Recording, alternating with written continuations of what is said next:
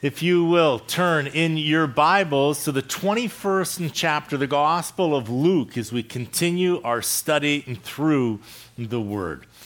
So you remember that Jesus has now made his approach from Jericho to Jerusalem. Now he makes his triumphal entry, and remember that he weeps over the nation at their rejection. He heads up to the Temple Mount and to the temple itself, and there you'll remember he cleanses the court of the Gentiles, of the money changers and the merchants, and decries that this is my Father's house is to be a house of prayer. And he departs and withdraws. And every day now of Holy Week, during Passover, he is continuing to come into the temple, into the porches and the colonnades, and he is preaching and teaching there in the temple precinct. And you'll remember that the religious leaders were frustrated. They felt handcuffed by Jesus. They desperately wanted to destroy him, to get their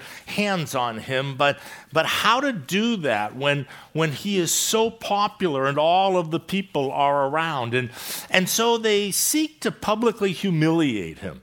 And time after time, different groups come to confront him with a cleverly laid trap that only seems to backfire on those that are seeking to entrap Jesus. The first group that came were the chief priests and the scribes, and they came wanting to know by what authority had he cleansed the temple. And you remember how Jesus just turned that question right back on them. By what authority was John the Baptist operating his ministry? And you remember they refused to answer that question. And the next group that came then were the Herodians, and they came asking now whether it was lawful to pay taxes or not. And you remember how Jesus asked for a coin and asked whose imprint is that, and it was Caesar's. And he said, "Render to Caesar the things that are Caesar's, but to God the things that are God's." And you remember that he gives the parable of the wicked landowners, the judgment and parable upon them, and they recognize that Jesus was speaking about them. We saw last time how the Sadducees came, and they asked a question about the resurrection, but they didn't believe in the resurrection. And Jesus told them that you know not the word of God or the power of God, and talk to them about the resurrection, that in the resurrection, God has a whole new way of connecting us together in community, and then showed them from the writings of Moses that the doctrine of the resurrection is contained even within the first 5 books. But then afterwards, nobody dared ask any questions of Jesus, and then Jesus asked a question that was designed to lead them into revelation, to lead them into truth. And that is the identity of Messiah. They felt that Messiah was a man. Their concept of Messiah was that he was a man that was highly anointed of God. But Jesus is not a man that's been anointed by God. He is fully God and fully man. Deity incarnate, that is Messiah. And so Jesus goes to a Psalm of David to help them to press into that truth. And he says to them, how is it that if the Messiah is the Son of David, and you'll remember that Son of David was a messianic title. Remember that when Jesus was making his triumphal entry, they were crying, Son of David. You'll remember how the blind man in Jericho cried, Jesus, Son of David. And so Son of David was a messianic title. He would come through the lineage of David. That was the promise that was given to David when David wanted to build the temple. And you remember that God said, you can't build a temple for me, but I will build a house for you. From your descendant, the Messiah is going to come. And so he takes him to the psalm that David writes, and he says, how is it that in the psalm where David writes, the Lord said to my Lord, sit at my right hand until I make your enemies your footstools? How can the descendant of David, how can David refer to one of his descendants as Lord? And so here showing that he wasn't just a descendant, but that he was also, in fact, much more than a descendant, that he was deity himself. And we're going to see that Jesus is going to continue to press forwards now. The cross is looming right before him. More and more we see Jesus and talking about his second coming now, preparing his disciples now for his departure. He has been telling them that he is going to be betrayed and turned over into the hands of men and crucified and raised on the third day. But they don't have ears to hear it. They're still not. But Jesus continues to equip them and prepare them, even though they don't have comprehension right now.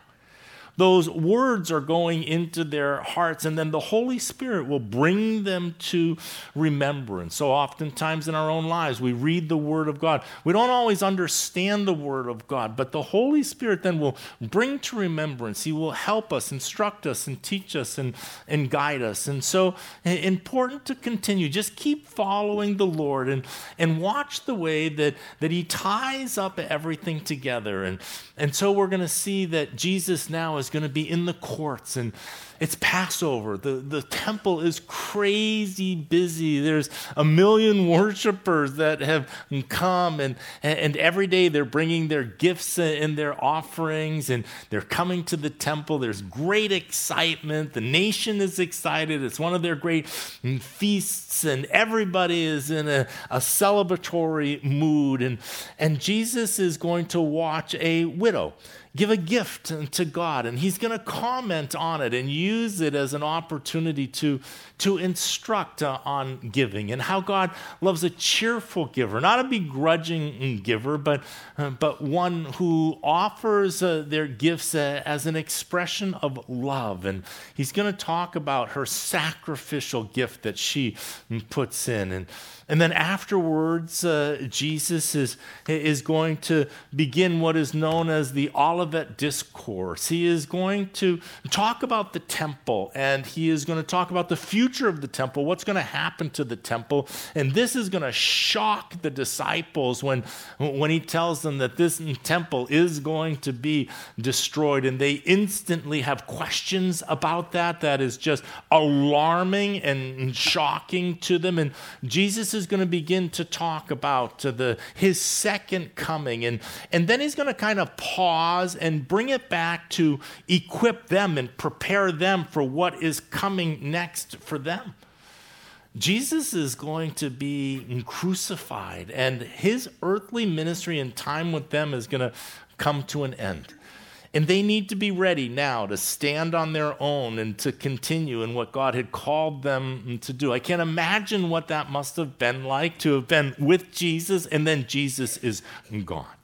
How cool would that have been to be with someone who had the answer in every situation to every problem, was in complete mastery over the weather, over demons, over all authority had been given unto him, and to see that authority and power on display up close and personal, and then he's gone. And now we're here without him. And now they were going to have to pick up the pieces and move forwards into the tremendous, exciting program of God that they had been invited into, not just as observers, but now as the chief workers of the building of the kingdom of God. And so Jesus is going to kind of minister to them and give them some clarity and kind of strengthen them in their resolve of what is going to come next after Jesus departs. So let's jump in here. Luke's gospel, chapter 21, beginning in verse 1. And he looked up and saw the rich putting their gifts into the treasury. Jesus is there in the temple. And so outside of the temple were the courts and the porches and the colonnades of the temple. There was the court of the Gentile. That was the outermost area of the Temple Mount. But then the next area, you came through a gate and you were into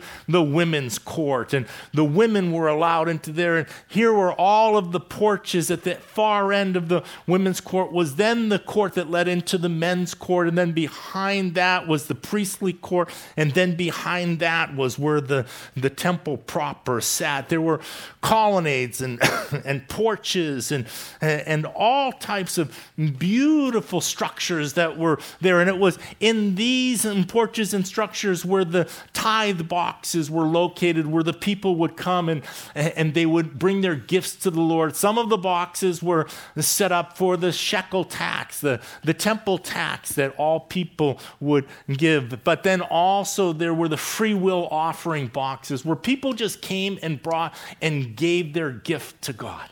And so the wealthy, they came, it says, and Jesus watched as they approached their box, and they made their gifts to the temple and to the Lord. And how beautiful that is when we bring our gifts to the Lord. And he also saw a certain poor widow putting in 2 mites. So mites, they were the smallest denomination of the currency at that time. A denarius was the equivalent of a day's salary. And so if we would consider a day's salary to be $100, make it easy, $100 for a day laborer, then a mite was 1/100th of a denarius. And so it would be 1/100th of $100 would be $1.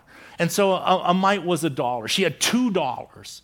And so she came and she put $2 into the offering for the Lord.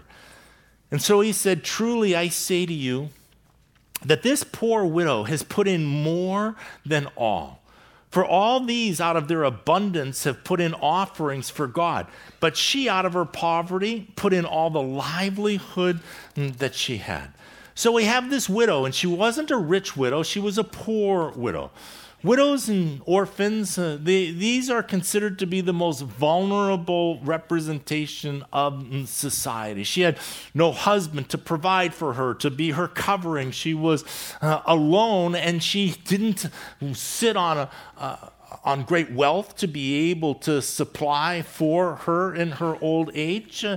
She now was impoverished. She was poor. She was down to her last $2. And what did she do with her last $2? She comes to the temple and gives them as a gift to God. Now, others had certainly put in more, but they took it from the abundance that they had. But this now was all that she had. And she comes and she gives her last $2. It's a picture of sacrificial giving, of how she was just showing this incredible surrender of self to God. God, here, I love you. I want you to know how much I love you. I'm giving you my last $2. It showed her commitment to God and her willingness ultimately to trust in God's provision for her life. God, I trust you that you will take care of me, and I can rest in that. And so she is able to give that provision that she had to the Lord as a love offering, as a gift. Jesus is moved by her sacrificial giving because Jesus is the ultimate example of sacrificial giving. He was on his way to the cross to offer himself up as a sacrifice. And no greater love has a man than this, than he would offer up his life for a friend. He was about to demonstrate the greatest act of sacrificial giving in the history of mankind. And so this woman's heart now resonated with him as she now demonstrates sacrificial giving. It was interesting. She had 2 mites. She could have given God one and kept one for herself, kept $1 for herself. She could have gone to McDonald's and ordered off of the dollar menu, something. But she doesn't hold back half. She just gives it to the Lord. And here we see the sacrificial love that she had in her giving. And so the Lord comments that. And as they continue, there is talk of the beautiful temple, the spectacular impression that the temple always made. When you traveled to Jerusalem and you would start to approach the city, rising above the city walls was the temple itself. It was impressive. It was gigantic. It was a skyscraper in the line. It rose 7 stories high, over 70 feet tall. You could see the temple from throughout Jerusalem and from outside. And you remember that Herod had undergone a massive remodeling of the temple itself. It had begun 20 years before Christ was even born. And Herod was doing it to curry favor with the people. You remember that Herod was appointed by the Romans as king, and he was an Edomite. An Edomite means that he was a descendant of Esau. Remember Esau and Jacob were brothers? And how God said, Jacob I have preferred over Esau. Jacob becomes one of the patriarchs in the lineage, and from him the 12 tribes, and the nation is born. And now suddenly we have a descendant of Esau ruling over the descendants of Jacob. And so that made Herod insecure because he knew that he didn't have authority to be sitting in the position, that his authority wasn't from God, it was from the Romans. And so there was always an uneasiness with which Herod had, an insecurity about the position that he was established in. So he tried to curry favor with the people. And the way that he chose to do that was with massive building projects. And so one of them was the temple itself. The temple that had stood in Herod's time was the second temple. The first temple that had been built was glorious. That was Solomon's temple. And you remember how David had taken all of the wealth, though he wasn't able to build the temple himself. He sets aside the gold and the silver and the plans for it. Solomon is the one that actually undertakes the construction project, and it was absolutely spectacular. But you remember when the nation of Israel fell into sin and idolatry, that they were taken into captivity by the Babylonians, and Solomon's temple had been plundered and destroyed. You remember that after the 70 years of captivity that they came back and rebuilt the temple, the second temple. That was underneath Ezra and Zerubbabel that led in the construction of that. And that was the second temple. Now, the second temple sat upon the Temple Mount, but the Temple Mount rose up from 3 sides. There is valleys that are around it, and the Temple Mount itself was fairly small. And so what Herod did was that he built these huge retaining walls around and then filled that all in with dirt so that he enlarged this Temple Mount to this tremendous area. Today, when you see pictures of the Jews that are praying at the western wall, that giant wall that's there, that's the retaining wall that Herod built, that he filled in with dirt to now create this huge terrace up on top, what is now today the Temple Mount. And then he began to build. He began to just beautify the temple itself. It says that he put gold, overlaid gold all over, and then he faced it off with these white stones. Where there wasn't gold, there was white marble that was polished and that was so white that it was said that when you approached Jerusalem and saw the Temple Mount, you thought it was covered with snow. The reflection of the gold was so brilliant. Josephus records that in noontime when the sun would strike it, it would be blinding in its glory. But it wasn't just this enormous temple. It was the porches and the colonnades that also Herod built. They were enormous. The hallway, one of the porches, the hallways that ran, had 40-foot columns all along it. They were carved out of one solid piece of stone, each of them, and it was 1,500 feet long. Can you imagine a 1,500-foot long corridor with these 40-foot columns and arches that were on top of it? That's 5 football fields back to back to back to back and to back. And then there were the other porches and colonnades that were all around. And so it was this massive construction, the Temple Mount that was there. And every year when you came up to go to Passover and to the feast, you would see the newest thing that had just happened up on the Temple Mount. The construction had started 20 years before Christ was born and had gone all the way through in Christ's life. And so this was a never-ending construction project that was going on. It would continue all the way after the death of Christ, all the way till the year AD 63. It would finally be finished. The temple would be finished 7 years before Titus and his army came in and destroyed it. But every year when you came up to feast, when you came up to the celebrations, you would just be overwhelmed with the temple itself.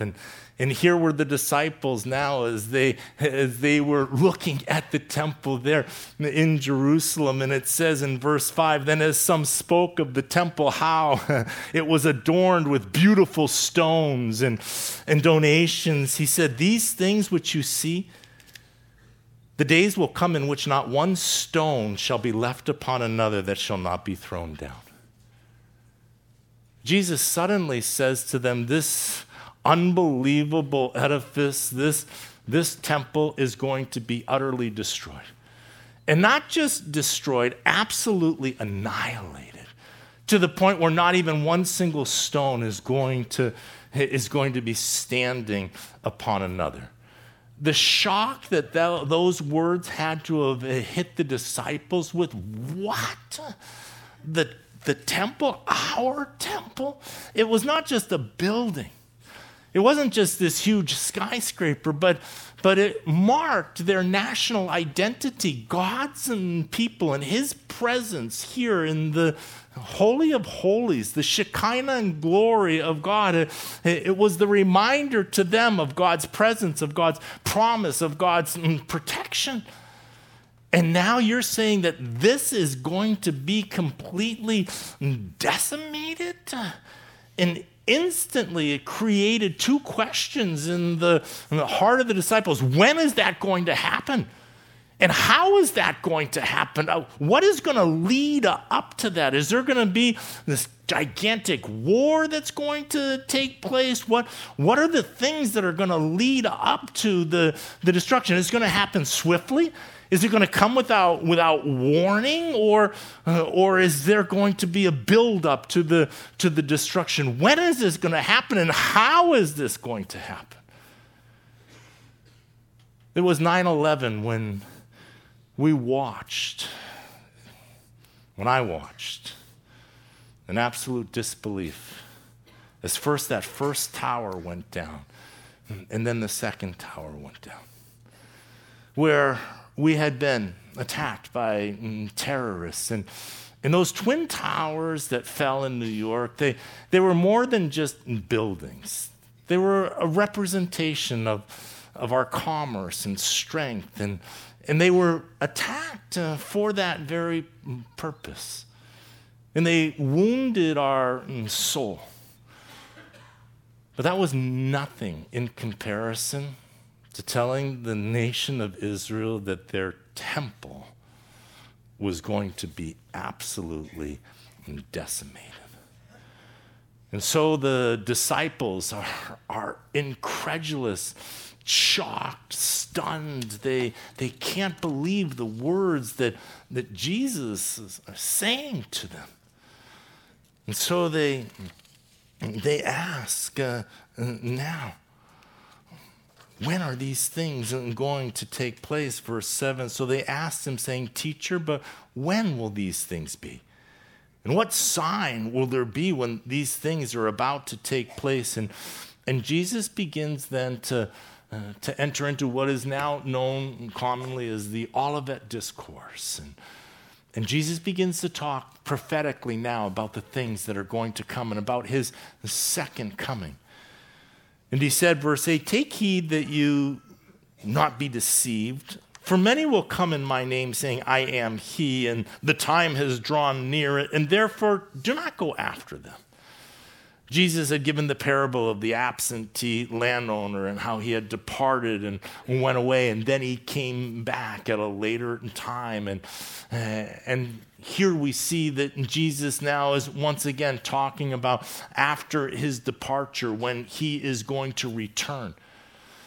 And there are going to be many people during that absentee time when Christ is not here upon the earth that are going to rise up and say that they are the Christ. And we've had many false messiahs since the time of Jesus. And there are others that say, hey, he's over here. And Jesus says, do not be drawn away and go after them.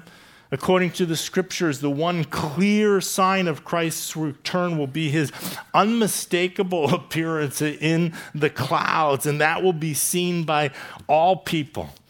I remember years back when there was this tremendous chase scene that took place by the police on the highways of California, and every single news station had the video going of the chase scene that went on for hours and hours on the California freeways. But I thought, that's nothing compared to when Jesus returns, because all the cameras are going to be up, and on every single news station, they're going to be looking at Jesus who is coming in the sky. CNN is going to report on Jesus' return from heaven, and it makes me laugh because no doubt they'll have expert commentary, coming in, who is this and what can this mean? And all of these different things will be taking place. It will be a universal public event that all people are going to see. Revelation 1:7 says, Behold, he is coming with clouds, and every eye will see him, even they who pierced him. And all the tribes of the earth will mourn because of him. Even so, amen. Matthew chapter 24 records, Then the sign of the Son of Man will appear in heaven. And then all the tribes of the earth will mourn, and they will see the Son of Man coming on the clouds of heaven with power and great glory. When Jesus returns, it will be a global event that will transpire. And so Jesus says, you don't need to worry about identifying the Messiah in his second coming. He says, but when you hear of wars and commotions, do not be terrified, for these things must come to pass first, but the end will not come immediately. Jesus was declaring that there would be great wars that would come upon the face of the earth. And don't think that when the earth goes into these wars, that the war is going to end suddenly with the coming of God, that he is going to intervene in these wars, or that he is going to show up at the end of the final battle. We saw the incredible devastation that World War I brought upon the face of the earth. When the theater of war drew in all the nations of the earth, and mankind now battled like they had never, ever fought in the history of the world, only to be followed by the Second World War, where once again the nations of the world were brought into a tremendous conflict, but this time now with much more sophisticated weaponry and even into the nuclear age. And so Jesus said that there would be these great wars, but those wars weren't going to be the sign that now Christ is going to come right at the end of that, or rescue mankind when it looked like man was going to annihilate himself off of the face of the earth. War is not going to be the sign that the Lord is going to return. He says, but the end will not come immediately. And then he said to them, nation will rise against nation and kingdom against kingdom. There are going to be wars, and wars are going to continue to be a part of the history of the world. And they will continue even through to the time when Christ returns. He says, and there will be great earthquakes in various places, and famines and pestilences, and there will be fearful sights and great signs from heavens. There's going to be earthquakes and famines and pestilences. We see that the earth itself is going to begin to tremble, that it is going to become unstable. We're going to see great earthquakes. We're going to see climate shifts. Famines are going to take place. These are all parts of the signs. Today we hear in the news all the time about global warming, and you see one of the things that they talk about with global warming is that it's changing the weather patterns, and that it's changing where the rain clouds are going, and that over the bread baskets of the countries that have been so productive are starting now to not have the rain, that's going to decrease the productivity of the supply of food. And you're hearing about these types of warnings that are taking place. We're seeing tremendous national disasters and earthquakes and fires and these types of things that are happening. And Jesus said all of these things are going to happen to set the stage now for his return. It says that there's going to be tremendous pestilence, great plagues that are going to break out. Great plagues. Last month in the news, the scientific community was shocked when a Chinese doctor had announced that he had genetically modified an embryo, a human embryo, and implanted it into a mother that bore twins. And the scientific community was abhorred when he presented his information. The bioethics now that had been violated, as now the genetic structure of a human being had been changed, had been altered, and now that embryo was placed in, and this artificially altered human being had now been born, a pair of twins, actually. The scientists' intention behind it was to create a person who was more resistant to the HIV virus by modifying the CCR genome. But other scientists warn that while that modification would in fact increase the resistance to that disease, it would make that person much more susceptible to other diseases, West Nile virus among them. And the ethics and the bioethics behind this, not only is that child modified, but every offspring also will be modified by the modification that had happened. And the concerns of changing the genetic coding in people is that it would invite new diseases never before seen that suddenly now could take and could threaten. Others are concerned about those that might start to use these genetic modifications to create a super race, or to create larger and stronger soldiers, and to be able to, in the hands of immoral people, there is no potential. It has limitation to what they can possibly do. And suddenly now a box has been opened up upon our earth that had up until this point been sealed. Jesus said that there is going to be tumultuous times that are going to enter in and engage the world prior to his coming. And certainly we are seeing the fulfillments of those happen in our world before us.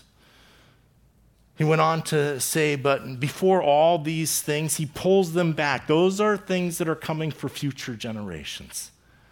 But now let's talk about you. He says, before these things, they will lay their hands on you and persecute you, delivering you up to the synagogues and prisons, and you will be brought before kings and rulers for my name's sake. but it will turn out for you as an occasion for testimony. He tells the apostles, you're headed into persecution. Just want to let you know that. That's the weather forecast. It's going to be rocky. It's going to be rough.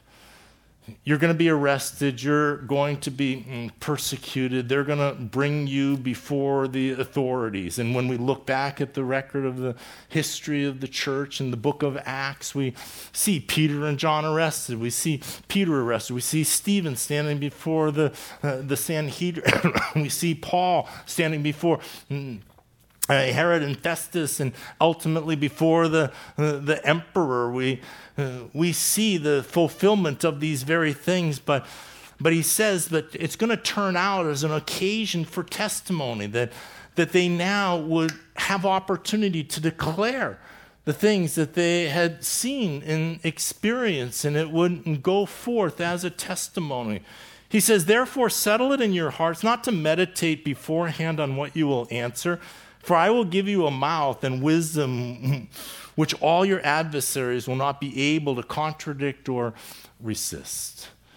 You remember when Stephen stands and gives his defense before the Sanhedrin, how it says that his face lit up like the face of an angel, that he spoke with a power, a dunamos, a dynamite, and with wisdom with which the Sanhedrin was not able to resist. The chief aim of man is to glorify God. Your chief purpose of why you're here upon the face of the earth is, after you are connected to God, is to reflect his glory to the people around you. To just simply tell your story. You remember that John and Peter, after the lame man was healed, the beggar on the steps of the temple, and they asked, by what power and authority did this happen? And they investigate that, and they said, by the power and authority of Jesus, whom you crucified, by the way. You remember that they said, you're not to mention his name anymore, and we forbid you from going and declaring his name. And you remember how Peter answered. He says, how can we not talk about the things that we have seen and the things that we have witnessed and experienced? We're only telling people about the things that we actually saw happen in our lives. And we have to tell people the things that we have seen. And they warned them sternly and kicked them out because they had no other authority.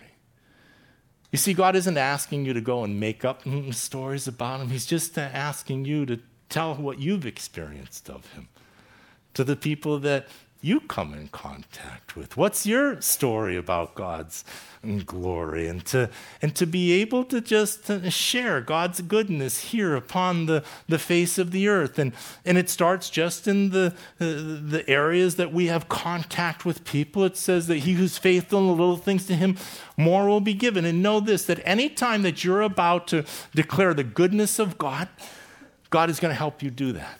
He's going to give you the boldness and the words and the wisdom. It's amazing how when you go to minister to somebody, a brother or a sister that's hurting in the Lord, and you're just trying to comfort or talk to them or counsel, it's amazing how suddenly God gives you like this wisdom of what to say to them. And even scriptures start to pop up in your head to share with them. Some you didn't even know that you remembered them, but the Lord brings them to your remembrance at just such a time as this. Why? Because you are doing the very thing that you were created for, is to point people to God and to tell others about his goodness and his greatness. And God will help you to be able to do that, whether you're in one-on-one or you're standing before the Supreme Court or the President of the United States.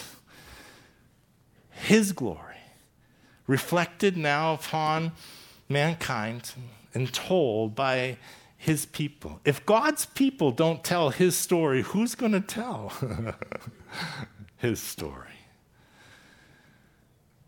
They will not be able to contradict or resist. In verse 16, and what will be the result? He says, you will be betrayed, even by parents and brothers, relatives and friends, and they will put some of you to death.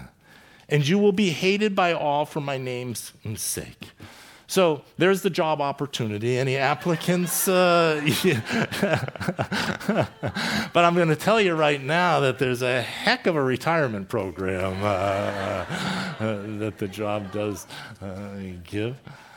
It's not going to be easy sledding here upon the face of the earth. There are people that are not going to want to hear what you have to say about God, that are going to try and shut you down and marginalize you and minimize you and move you out of mainstream. It's absolutely true. We operate against the prince of this earth who marshals the evil and forces to try and keep the light down. But greater is he who's in us than he who is in the earth. But know this, it's not going to be a walk in the park. It will be difficult. He says, but ultimately, verse 18, but not a hair of your head shall be lost. Not a hair of your head shall perish. I was brushing my hair, and I'm like, oh, there's a hair. It doesn't mean that not a hair on your head will be lost. It means that not a hair on your head will perish. It's the same word Jesus says when he says that for God so loved the world that he gave his only begotten Son, that whomsoever should believe in him should not perish, but have everlasting life. And so he lays out now the future for not only the nations and for the church, but also for the apostles themselves. And he says, and by your patience possess your souls. It's not easy when the world is moving against you and when you are experiencing consequences in your life because of his name's sake. Has Christ and following after him, has that cost you anything? Have you experienced consequences in your life already? Have you lost friendships or business associates? Have you been passed over for promotions or lost relationships, maybe even with family members because of your Christian faith and your love of God? You're not alone. From the very beginning, God's people have suffered great losses for the sake of loving God. And Jesus said that would continue even up unto his return. He says, just patiently possess your soul. Stay stalwart, stay strong, continue to press forwards. If God be for us, who can be against us? And so the Lord ministering there. And we'll pause right there for now. And I want to draw our attention similar on this thought of possessing your soul back to verse 6, where Jesus, once again speaking about the temple, had said that not one of these stones is going to be left upon another. And it got me to thinking about the destruction of the temple. God allowed that temple to be destroyed, this glorious, beautiful temple that now took these decades to beautify, and suddenly now the Lord allows them to be destroyed. Why? And I believe it's because the temple was the typology of the true temple. You see, that temple that was standing was a picture of Jesus Christ himself. He is the temple. You see, that temple was a building that had the Shekinah glory of God dwelling inside of it. But Jesus was Emmanuel, God with us. He was the living temple. That was just a model temple.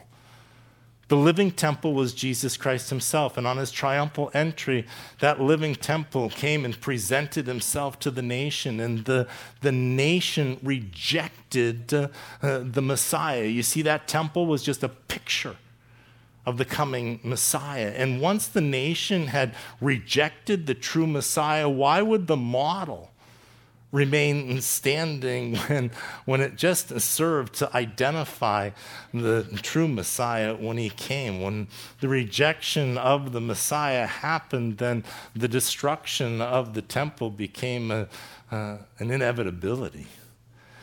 But I want you to know that it was also a picture of of every single person. Because every single one of us, we are buildings, we are temples now. And we either have the Shekinah glory of God, the Holy Spirit dwelling inside of us, or we do not have the Holy Spirit dwelling inside of us.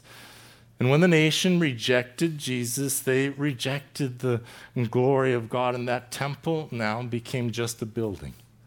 It was a beautiful building, adorned, gold, marble, wonderful, but still it was absolutely destroyed. And you see, each and every one of us, we now, when we accept Jesus Christ, the Bible tells us that we become living stones, that we're temples now. Know ye not that you are a temple of the Holy Spirit? And so you become a picture, you become a model now of the temple, of this building with the true and the living God's presence dwelling inside of you. In heaven, it says that we're living stones now when you have the Holy Spirit dwelling inside of you, and that in heaven we're going to be fitted together into the temple in heaven, whose habitation will now be the Lord, and his glory will be the light there in heaven, and we will not need any light because we're going to be connected and fitted together in this new community called this living temple made out of believers. But what about those stones that don't have the Holy Spirit indwelling inside of them? Those stones will be utterly cast aside in the same way that temple, though beautiful, was absolutely destroyed. And it's a picture of the model of salvation.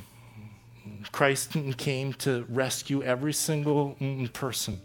And it doesn't matter how beautiful the outside is, how much gold and adornment you have. It doesn't matter how you try and make yourself look good with good works and try and be a good moral person and do kind things. You're just adorning the temple.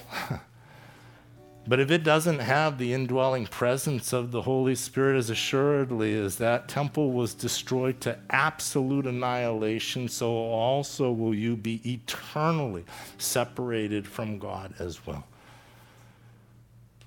But God wills that none should perish and that every single person should come. He's invited everybody to participate, and he's willing to come into every single heart and to make you a temple of the living God. And you don't have to clean yourself up. You don't have to reform yourself. You don't have to become worthy of it. All you have to do is ask. It's a free gift to anybody who will simply ask. But Jesus, when he came to the nation, he didn't force himself on the nation. He presented himself. And it was up to the nation to receive him and to establish him as their Messiah. And they could either receive him or reject him. And they chose rejection. And when you reject salvation, you embrace destruction. It's that simple. And you are going to have the very same opportunity as the nation of Israel had, because Jesus is presenting himself here today before you, and you can either receive him now and become that living temple and have that eternal relationship, or like the nation, you can reject him and reject his offer of salvation, and you then ultimately will suffer the consequences of that. For after you breathe your last breath, that relationship will become eternal. And if you are connected to God, and when you die, you will be connected to him for eternity. And if you are separated from God when you perish, then you also will be eternally separated. There will be no time. Today is the day of salvation, God says. Today, if you hear his voice, harden not your hearts, the word of God tells us. And today, the Lord's arms are wide open, reaching out, presenting himself for you to receive him. Joe's going to lead us. Pastor Joe's going to lead us in worship. And as we sing and as we pray and intercede, if you have never invited Jesus Christ into your heart, then I pray that right now, today, the start of this new year would be the day that you would change that forever and make the best decision that you've ever made in your entire life, and that's to simply invite Christ into your heart. I'm going to invite you to come down to the front, and whoever is here at the close of this, I will just simply lead you in a simple prayer of invitation. You're just going to invite Christ into your heart. He's made the offer, and he waits for you to take him up on that offer and invite. And if that's you this morning, then don't let anything keep you in your seat. You just stand up and come down. The enemy wants to keep you in your seat. He wants to keep you in the same condition you came in, but Jesus came to bring life, and that life is here. It's available. You just need to come and receive it. So if that's you this morning, you stand up, you come down to the front.